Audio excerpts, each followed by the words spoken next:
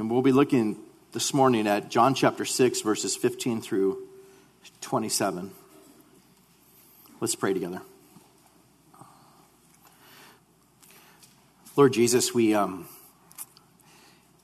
so thankful for, Lord, the joy of being your people. The joy of knowing that every sin that we've ever committed has been hurled into the depths of the sea. That we have a righteousness that's not our own, but a righteousness that's been placed upon us as a result of just the marvelous work of you, Christ, and what you accomplished here. Giving us your righteousness and taking away our sin. We praise you for that, Lord. We pray, Lord, that as we study your word this morning, that you would just speak to each one of us here. That you would minister to us, that you would cause eyes to be open, that you would remove sin from our lives, that you'd cause faith to grow, that we would grow in our faith towards you. Lord, if we came in here this morning having just small thoughts of you, Lord, that we would leave just having glorious thoughts of you, seeing your majesty, your power, your sovereignty over all things. And I pray, Lord, that throughout this week that you would be blessing everything that takes place at family camp, that we draw so close to you and have sweet times of worship, that we'd be safe and it would be full of just much joy. I pray that as a congregation that this week would be a week of incredible thanksgiving, that we would be those that come back and say thank you, come back and praise you, come back and call upon you and give you glory for all that you have accomplished in our lives. And Lord, we pray that in every way this morning that you would just minister to our hearts. Pray this in Jesus' name. Amen. John chapter 6, beginning in verse 15. Therefore, when Jesus perceived that they were about to come and take him by force to make him king, he departed again to the mountain by himself alone. And now when evening came, his disciples went down to the sea, got into the boat, and went over the sea towards Capernaum. And it was already dark, and Jesus had not come to them. Then the sea arose because a great wind was blowing. So when they had rowed about 3 or 4 miles, they saw Jesus walking on the sea and drawing near the boat, and they were afraid. But he said to them, "It is I, do not be afraid." Then they willingly received him into the boat, and immediately the boat was at the land where they were going. On the following day, when the people who were standing on the other side of the sea saw that there was no other boat there, except the one which his disciples had entered, and that Jesus had not entered the boat with his disciples, but his disciples had gone away alone. However, other boats came from Tiberias, near the place where they had ate bread after the Lord had given thanks. And when the people therefore saw that Jesus was not there, nor his disciples, they also got into boats and came to Capernaum, seeking Jesus. And when they found him on the other side of the sea, they said to him, "Rabbi, when did you come here?" And Jesus answered them and said, "Most assuredly I say to you, you seek me, not because you saw the signs, but because you ate the loaves and were filled. Do not labor for the food which perishes, but for the food which endures to everlasting life, which the Son of Man will give you, because God the Father has set his seal on him." We looked last week through verse 15, but again in verse 15 we find that after Jesus had fed the 5,000 men and all of the women and all of the children, looking at what more than likely was well over 20,000 people, loaves and fish coming out and just him multiplying it and feeding them and doing it miraculously. they immediately want to force him to be their king. They want freedom from the Roman Empire, but they're looking at it and they're seeing him totally different than the way that they ought to have. So Jesus departs again to the mountain by himself to be alone. It tells us now, and when evening came, his disciples went down to the sea. They got into the boat and went over the sea towards Capernaum. And it was already dark and Jesus had not come to them. We look, and when we study a passage like this, it's wonderful to go and look at other passages of Scripture that teach the same thing. You have the account of Matthew, and you have the account of Mark, and you look and each of them give different details of what is taking place that enables us to have a better picture of what's taking place here. But Matthew tells us that Jesus made his disciples get into the boat and go before him to the other side. He made his disciples get in the boat. He's there and he tells his disciples, get into the boat, go to the other side, I'm staying here. And then we're told in verse 18, then the sea arose because a great wind was blowing.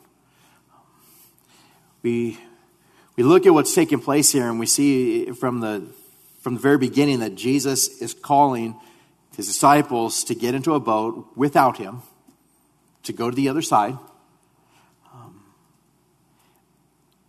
knowing that the sea is going to become such that they're tossed all over the place in the boat. We look at this, the Sea of Galilee, and it sits about 600 feet below sea level.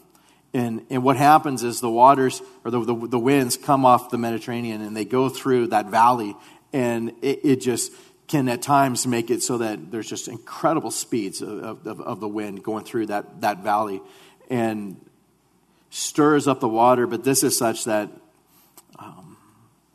it's incredibly powerful winds and waves.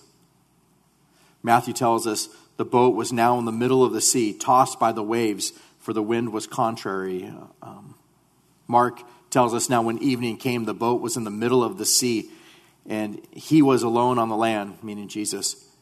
And when Jesus saw them straining and rowing, for the wind was against them, and it was about the fourth watch of the night when he came to them.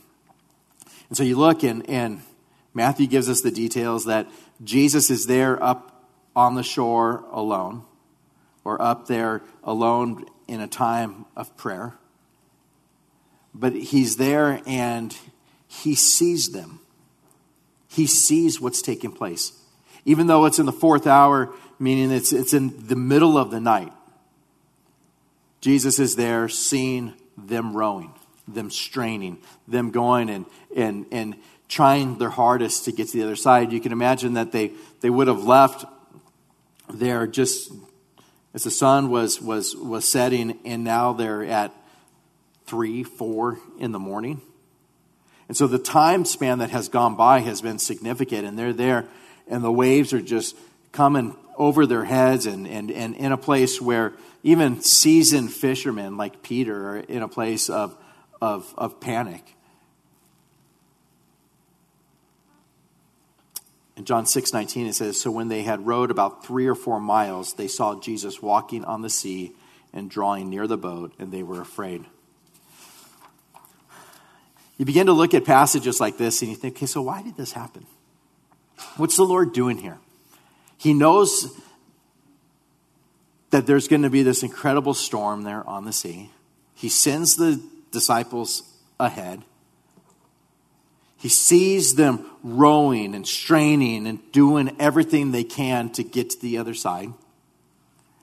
And in the midst of it, as they're in a place of incredible fear, he walks out to them on the water. I mean, something that people can't do, can they? I don't know if you ever tried to walk on water. It doesn't go well for anybody. I mean, you're looking at it and just picturing him, and there's these waves, and they're several feet high, and the boat's going up and down, and they're straining, and it's in the early morning and they've only gone about 3 or 4 miles and they're trying to get to the other side, and they're there and they're going and they look and they see in the distance someone that looks like a man coming towards them. We're told that from Matthew he says, when the disciples saw him walking on the sea, they were troubled, saying, "It is a ghost," and they cried out for fear. So they're looking and they're seeing him coming, and it's a ghost. How else can you explain someone walking on the water towards us? The waves are coming and they're just looking. They're seeing someone walking right on top of the water as if it's just made of concrete, just walking towards them. Mark 6 tells us, and when they saw him walking on the sea, they supposed it was a ghost and they cried out. They're scared to death, as any of us would be. I mean, if you could imagine just being in a boat, you're already exhausted by trying to get to the other side. You're gaining no ground. You've gone 3 or 4 miles. You have a huge distance to go. You're in the middle of the Sea of Galilee, and having no idea whether your boat's just going to fall apart or whether it's going to sink or what's going to happen. And all of a sudden you see someone who looks like a ghost coming towards you, walking on the water. And they immediately go into a place of panic. I mean, the fishermen are scared, but think of like tax collectors and others who are there just watching. They're not used to this. They're not used to being in storms like this. Jesus says to them, "It is I. Do not be afraid." He calls out to them as they're there in the boat. And you can imagine all of them. Who is that? What's that? It's a ghost. It's a ghost. It's a ghost. I mean, just trembling as far as what is going to happen to us. And Jesus says, "It is I. Do not be afraid." Matthew tells us that he also said, "Be of good cheer. It is I. Do not be afraid." Be of good cheer. Mark tells us the same thing. It's be filled with joy right now. It's I. It is I. You don't need to be afraid. Matthew gives us more details. Why don't we turn there for a moment to Matthew chapter 14 and verse 28. We see him insert something that takes place here. Matthew 14 verse 28. Here we're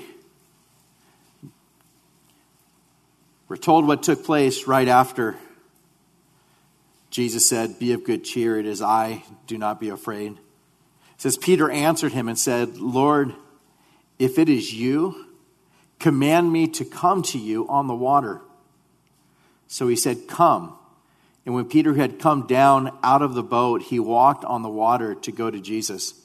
But when he saw that the wind was boisterous, he was afraid. And beginning to sink, he cried out, saying, "Lord, save me." And immediately Jesus stretched out his hand and caught him and said to him, "O you of little faith, why did you doubt?" And when they had got into the boat, the wind ceased. And then those who were in the boat came and worshipped him, saying, "Truly you are the Son of God." Matthew gives us those details as far as what also took place in this. And you can just picture it. They're there in the boat. They see him walking towards them as he's walking on the sea. "Be of good cheer, it is I, do not be afraid." And Peter, "Lord, if it's you, command me to come to you on the water." Now, we don't know exactly what he's thinking. We don't know his motives. We don't know what's going on in Peter's heart. Maybe it's, I want to do that. I want to walk on water.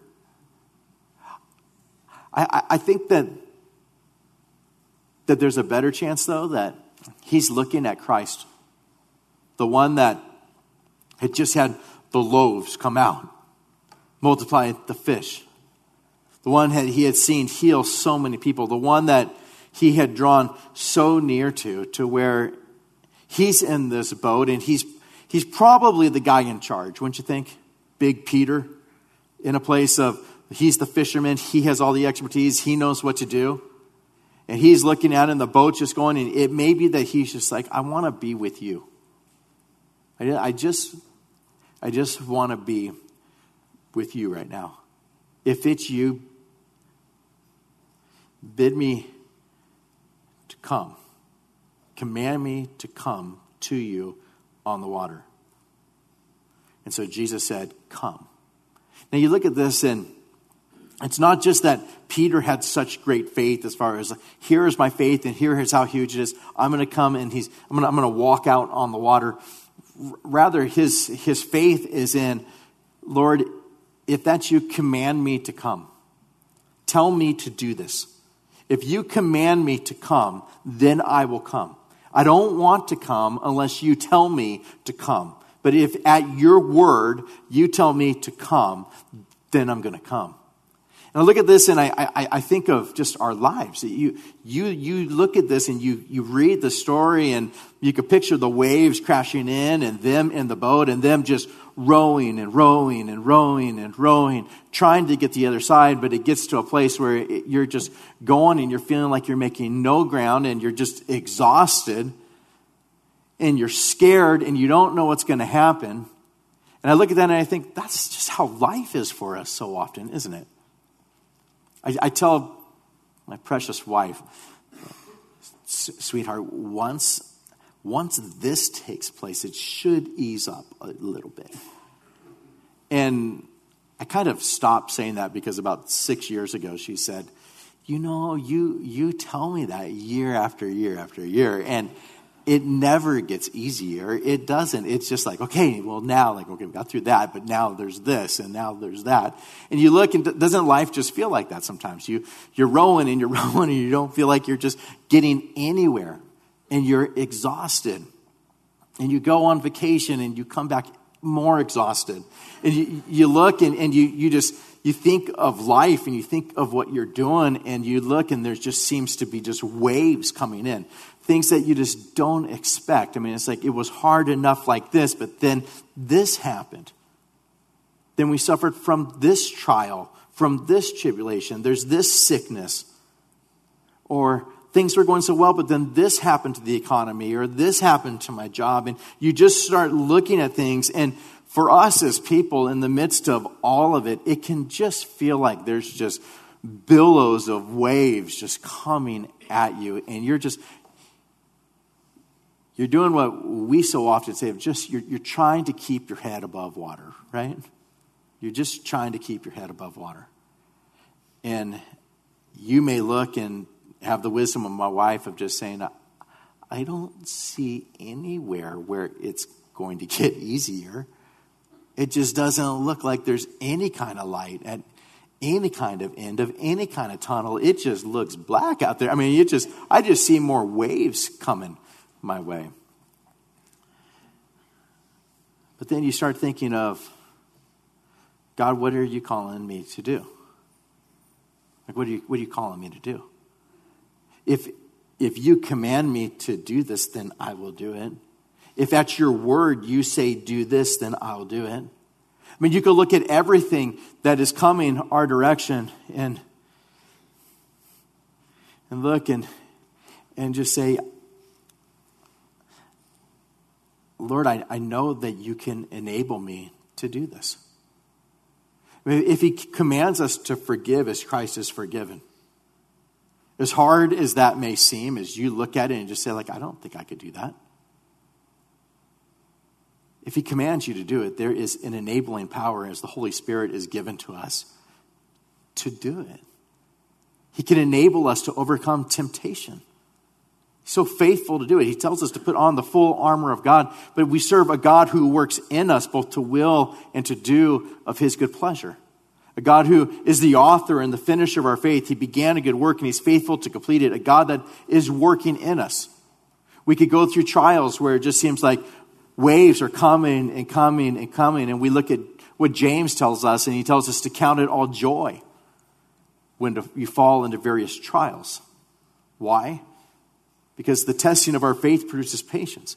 He's working in us. He's molding us. He's conforming us into his image. And to be at a place of being in the storm and being on the sea and trying to keep your head above water, but looking at it and saying, but he commands us to do things. He commands us to forgive. He commands us to keep our eyes fixed upon him. He commands us to seek him, to pray to him.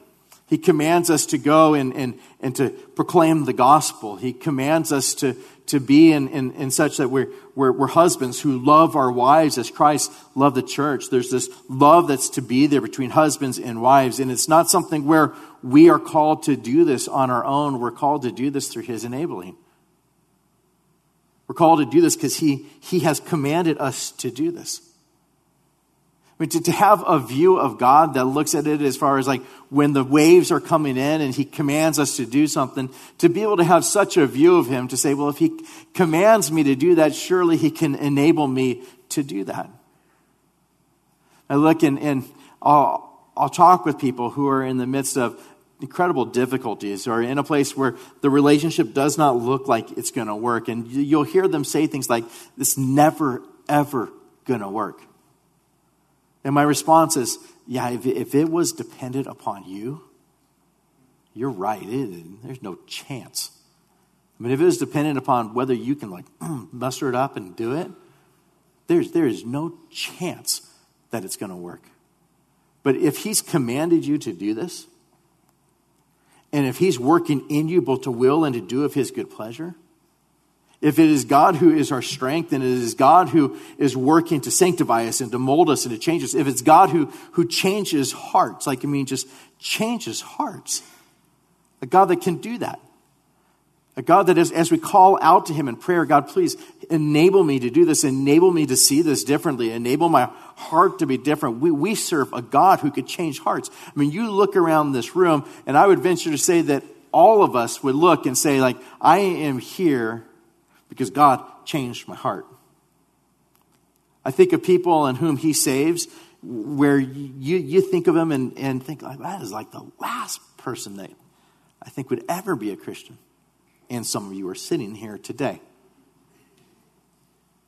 Think of a mom who prayed for you, a dad who prayed for you, a grandma who prayed for you. You're wandering and doing your own thing, and God just changed your affections completely to where your heart turned towards him. Peter's there and says, Lord, if it's you, command me to come to you on the water. And Jesus said, come. That meant everything to him. Come. Come. So what does Peter do? Comes down out of the boat and he starts walking on the water to go to Jesus. He just starts walking. I mean, you could picture Peter just as far as like probably fully dressed, probably pretty wet already from the storm that's been there, exhausted, sees his Lord. If it's you, command me to come. Come. Reaches out, puts his foot in the water, just not knowing quite what's going to happen, but puts his foot there, and what happens? It's like it's on solid ground. And he just starts to walk. And you look and you see what happens but when he saw that the wind was boisterous, he was afraid. And he began to sink. All of the wording of all of this is such that it's inspired by the Holy Spirit to speak to us from this particular passage of what's taking place. How many times in this life do we look and our faith is big? I'll do this. I could do this. I mean, if he's going to call me to do it, and if he's going to enable me to do it, I can do it. And then we take a step out and we start going, and it's like, we're going. It's working. We're going. I'm going to fix my eyes on him. And then all of a sudden, the winds are boisterous or something happens. It's like, oh no, what are we going to do now? What are we going to do now? It's never going to work. It's never going to work. I don't know why I did this. I don't know. And we go into a panic. Our faith is like that. Our faith can go from being so big to being so small in just a matter of moments, where you look and it's just, what happened? I mean, you were so confident in Christ, and now you've gone right back to your own self. But you hear where God says to the Galatians, are you so foolish, having begun in the Spirit? Are you now trying to make yourself perfect in the flesh? We could look and think of ourselves and look and say, okay, it's got to be him. He's going to have to do it. He's going to have to give me the strength. And then we start to sink. And just start to go down. I mean, I think it's gracious here where you see where God says he began to sink. He just began to. Usually you don't begin to sink, you just sink.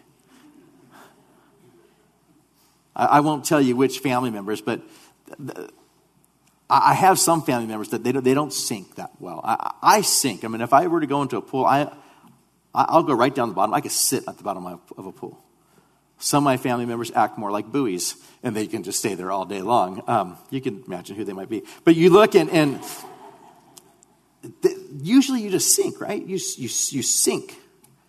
Well, he just begins to sink. He's in the midst of the storm, and he starts looking at the circumstances. The wind is blowing harder and harder. And his faith gets smaller and smaller.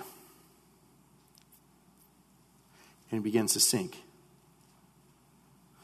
But in the midst of sinking, he cried out saying, Lord, save me. I love this. I mean, you look at it in the midst of times where our faith can be the weakest. God, by his grace, can still cause us to know that the answer is, Lord, save me.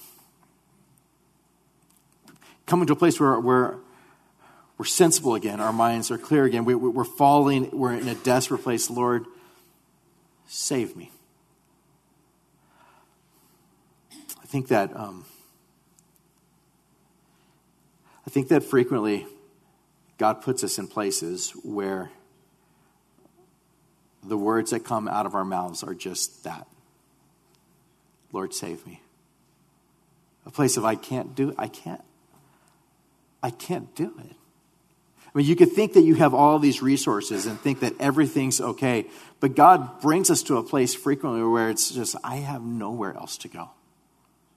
I mean, I thought that I could do it, but I have nowhere else to go. God, save me. Please save me. He brings Peter to a point where he recognizes Christ as his Lord.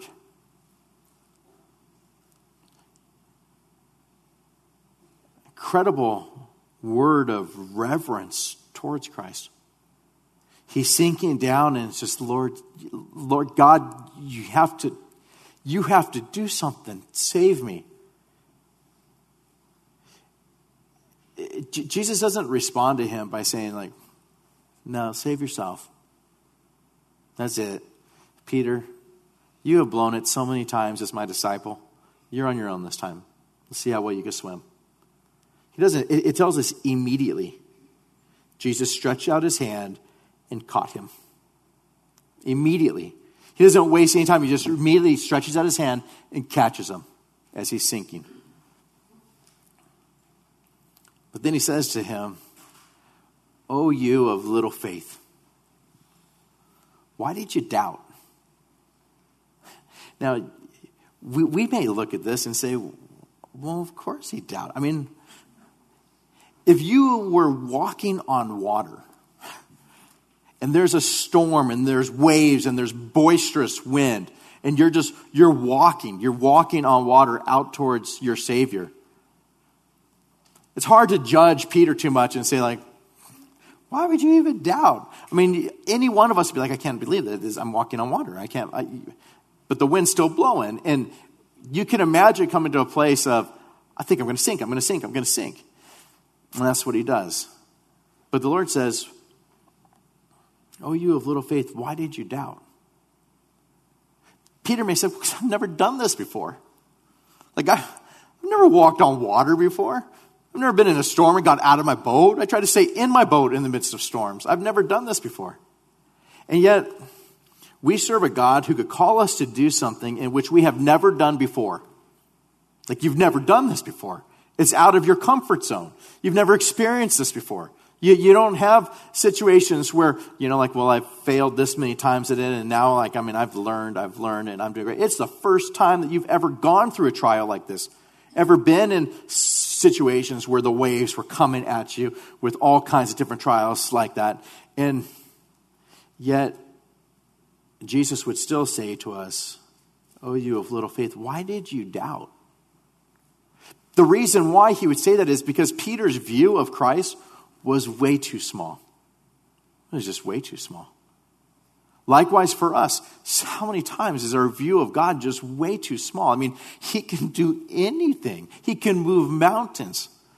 He can do whatever he desires to do. We could call upon him, and anything that we call upon him and that is according to his will, he could accomplish. When he says things like all things work together for good to those who love him and are the called. When he says things like that, where he gives us this blanket statement that he works all things together for good in our lives, even in the midst of storms, we can count it all joy. To be in a place of seeing that, and yet certain trials come in, and it's just, why this? How is this going to work? We start to sink, and it's at that time where God would still say, why would you doubt?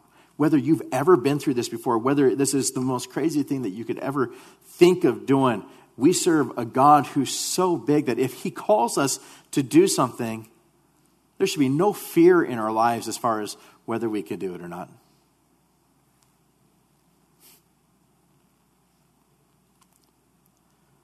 I think frequently in such a way where I just think my faith's too small. My view of him is too small. I mean, I'll have, like we talked about last week, I'll have just a gigantic view of God in certain circumstances. And then I'll get to a place of like, okay, I don't know how this is going to work out. I don't know how it's going to work out. Why this? Why now? I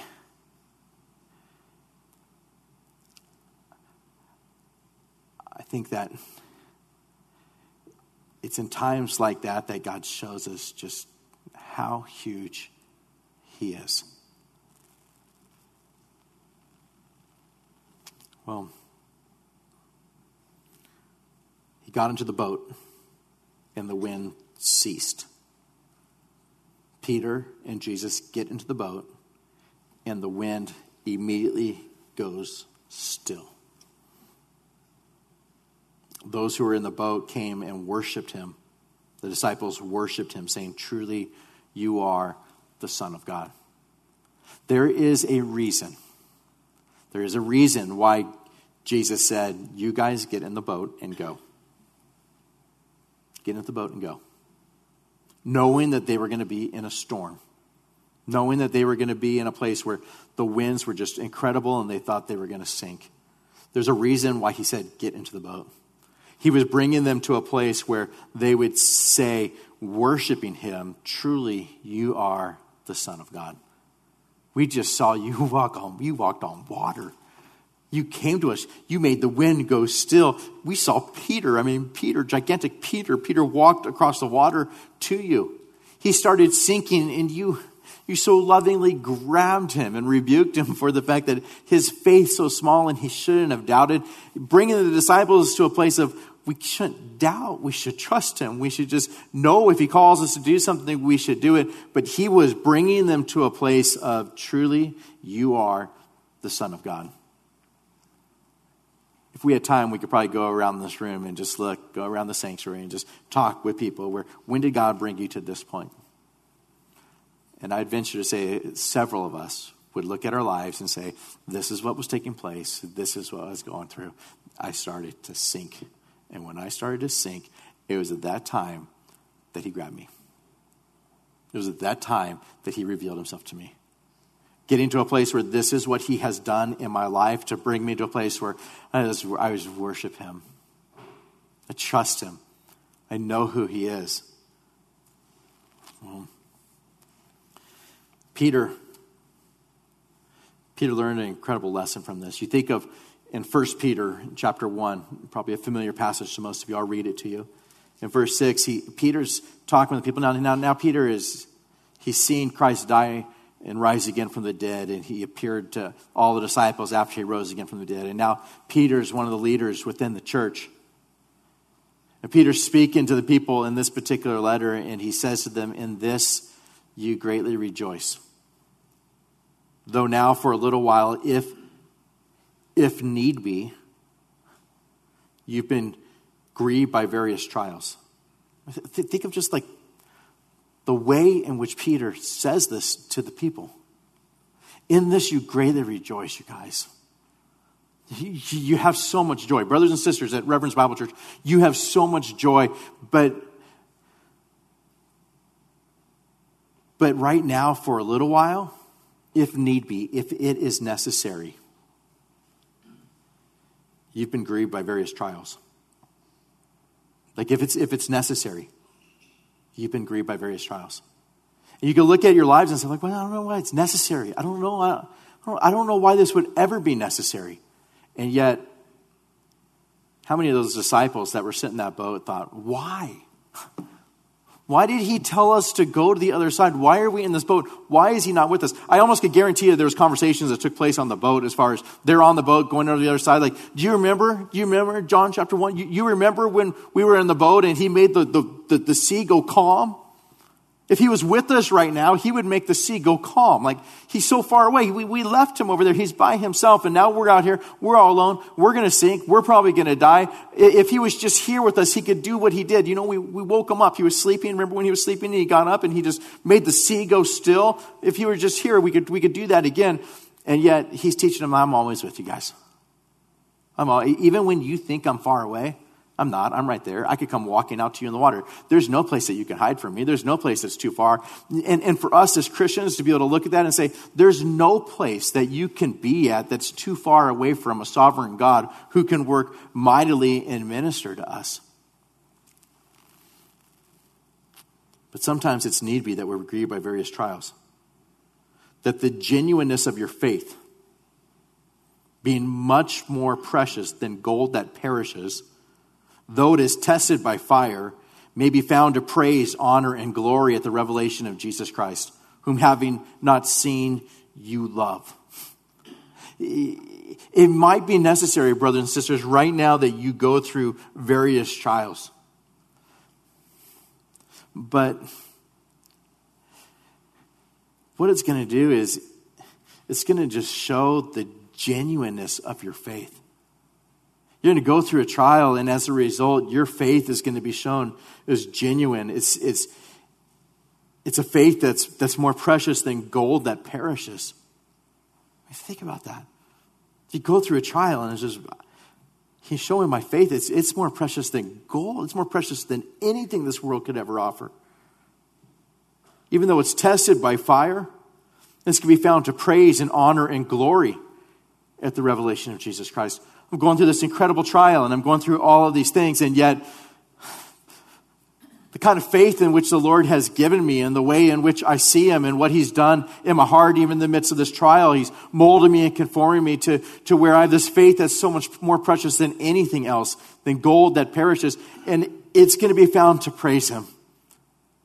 It's going to be found to honor him. I'm going to go through this trial and I'm going to come out and just still, it is well with my soul. I love him. Even though I've never seen him, I love him. And he'll be exalted. You hear Paul saying things like, for our light affliction is just but for a moment, and it's working for us a far more exceeding and eternal weight of glory.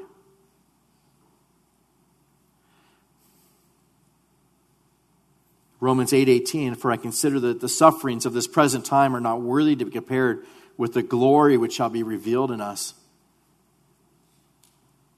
Jesus says in Matthew 5, blessed are you when they revile and persecute you and say all kinds of evil against you falsely for my sake. Rejoice and be exceedingly glad, for great is your reward in heaven, for so they persecuted the prophets who were before you.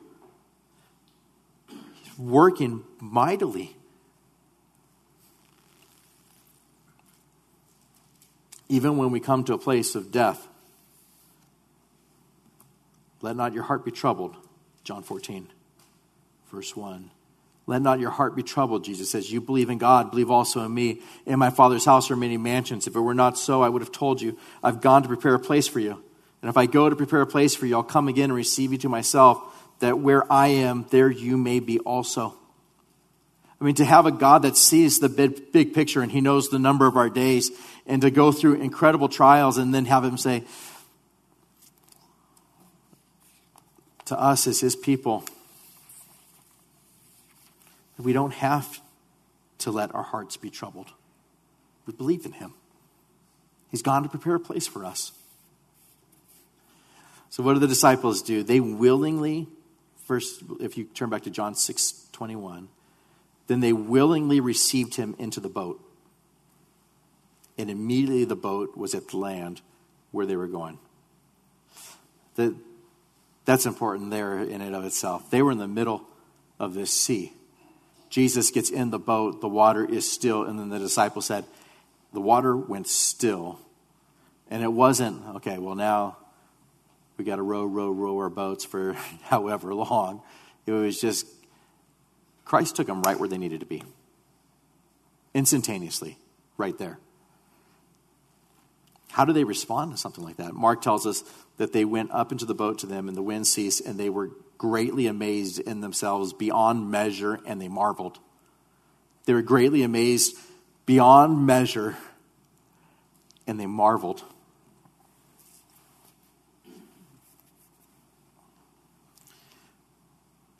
In chapter 6, verse 22. On the following day, when the people who were standing on the other side of the sea saw that there was no other boat there except that one which his disciples had entered, and that Jesus had not entered the boat with his disciples, but his disciples had gone away alone. However, the other boats came from Tiberias near the place where they ate bread after the Lord had given thanks. And when the people therefore saw that Jesus was not there, nor his disciples, they also got into boats and came to Capernaum seeking Jesus. So what John's telling us is they saw Jesus not get into the boat. Now he's on the other side. How did you get here? They've all come. They're still seeking him. When they found him on the other side of the sea, they said to him, Rabbi, when did you come here? And Jesus answered them and said, most assuredly I say to you, you seek me, not because you saw the signs, but because you ate the loaves and were filled.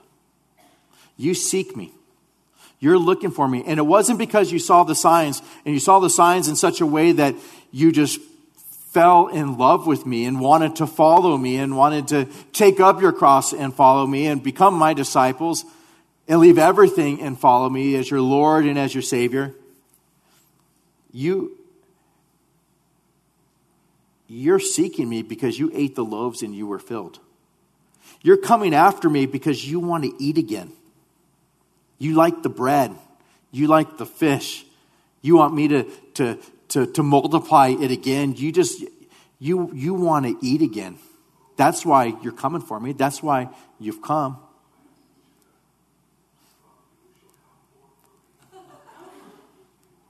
It's Blue Letter Bible.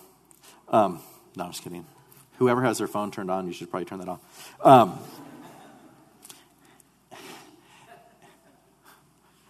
It's how you look at this. So badly want to know who that is. You look at what's taking place here, though. And they're seeking him because of the stuff. You know, like, I see this sometimes. I see it where people, they start coming to church. Why? Because they're sick. Because finances are bad. Because they're going through a hard time. When things get better, you don't see him anymore. You see people where they want to follow him when it's, I need this or I need that. They're not coming because they treasure him above all things. You hear him saying, like, you're seeking me because you ate the loaves and were filled. Do not labor for the food which perishes. You just want the food. We could be in a place where we're hungry and finances are bad and we come and God blesses us and he makes it so that our needs are provided for and you're able to eat tomorrow. But if you're anything like me and you eat tomorrow, on Tuesday, guess what's going to happen? You're going to be hungry again. That's what happens to me, at least. I'm hungry again the next day. I might be fully satisfied, but the next day, I'm hungry again. And Jesus is saying, don't labor for food which perishes, but for the food which endures to everlasting life, which the Son of Man will give you, because God the Father has set his seal on him. Don't labor for things that perish. You guys are coming after me because you want the loaves and you want the fish again. But come for me. Come because you want me. Come because you treasure me, because you want to follow me, because I am your Lord and I am your Savior and I am your Creator. I created all things and you'll stand before me. Come because you adore me, because I took your sin upon myself, because I gave you your righteousness, because I give you eternal life, because I give you a free gift that you could never earn, a payment that has been paid that you could never pay. I make it so you don't have to spend eternity in hell. I make it so you're my bride. I make it so you're my people. I make it so I bless you with every spiritual blessing in the heavenly places. I've gone to create a place for you, and I'm going to bring you to myself, and I'll make it so you spend eternity with me in glory, and you will have me, and I will be there with you, and I will walk with you, and you'll have everlasting life where forever you will see my glory, and you'll experience the joy that it comes from being in my presence. Come because you want me, not because you want simply to eat the loaves again. Something eternal, something that is real. I pray to God that we as a congregation would look and it wouldn't be, okay, when things are bad, I better go to church. But that we as God's people are there, I just want something. I want the bread of life. I want Him. I mean, we need food daily. We want to be comfortable. But more important than any of that is we want Him. We love Him. We worship Him. Whether our hands are full or whether our hands are empty, it is Him alone that we long for, isn't it? And that is what He is telling these people. Don't labor after the things that perish. They're going to be gone. Labor after me. Seek me. Desire me, because you'll never desire anything ever again once you have feasted on me. Who can say something like that? Jesus Christ, the King of Kings and the Lord of Lords, the omnipotent God, the eternal God, the one in whom truly can bless you with every spiritual blessing in the heavenly places and give you everlasting life. He alone can say things like that, and it is true, and it is real, and it is glorious. And it's to Him in whom we come before to worship now. Will you pray with me? Lord God, we just thank you so much, Lord, for this passage. We thank you for Scripture that just makes us look at our lives and the trials and the tribulations, the waves that come upon us, and hear the sweet voice of our Savior saying, why did you doubt? We serve the same God who gives us eternal life, gives us a fountain of living waters that makes it so that we never thirst again. A God who's so powerful that there's not a sparrow that falls to the ground apart from your will. A God who's so powerful that you can cause people to rise from the dead. You can speak things into existence. You can have manna come down from heaven. You can multiply fish and loaves. You own the cattle on 1,000 hills, and there's nothing that's too hard for you. You can make lepers clean and blind people able to see and lame people able to walk. You can make people who are sick totally and completely healed. And at the same time, you can take us and you can, according to your perfect plan, bring us to eternity with you in heaven, where we enter into joy inexpressible and full of glory, the joy of the Lord. I pray, Lord, that our view of you would be such that we just trust you and love you and feast upon you. And I pray that our hearts would be like those disciples, having seen you come and walk on the water and call Peter out and still the storm, cause the wind to stop, that we too would worship you. For truly you are the Son of God. And it's to you whom we live and trust and know that our salvation comes from you and your work upon the cross. I pray that you'd cause yourself just to be glorified through the praises of your people now. In Jesus' name, amen.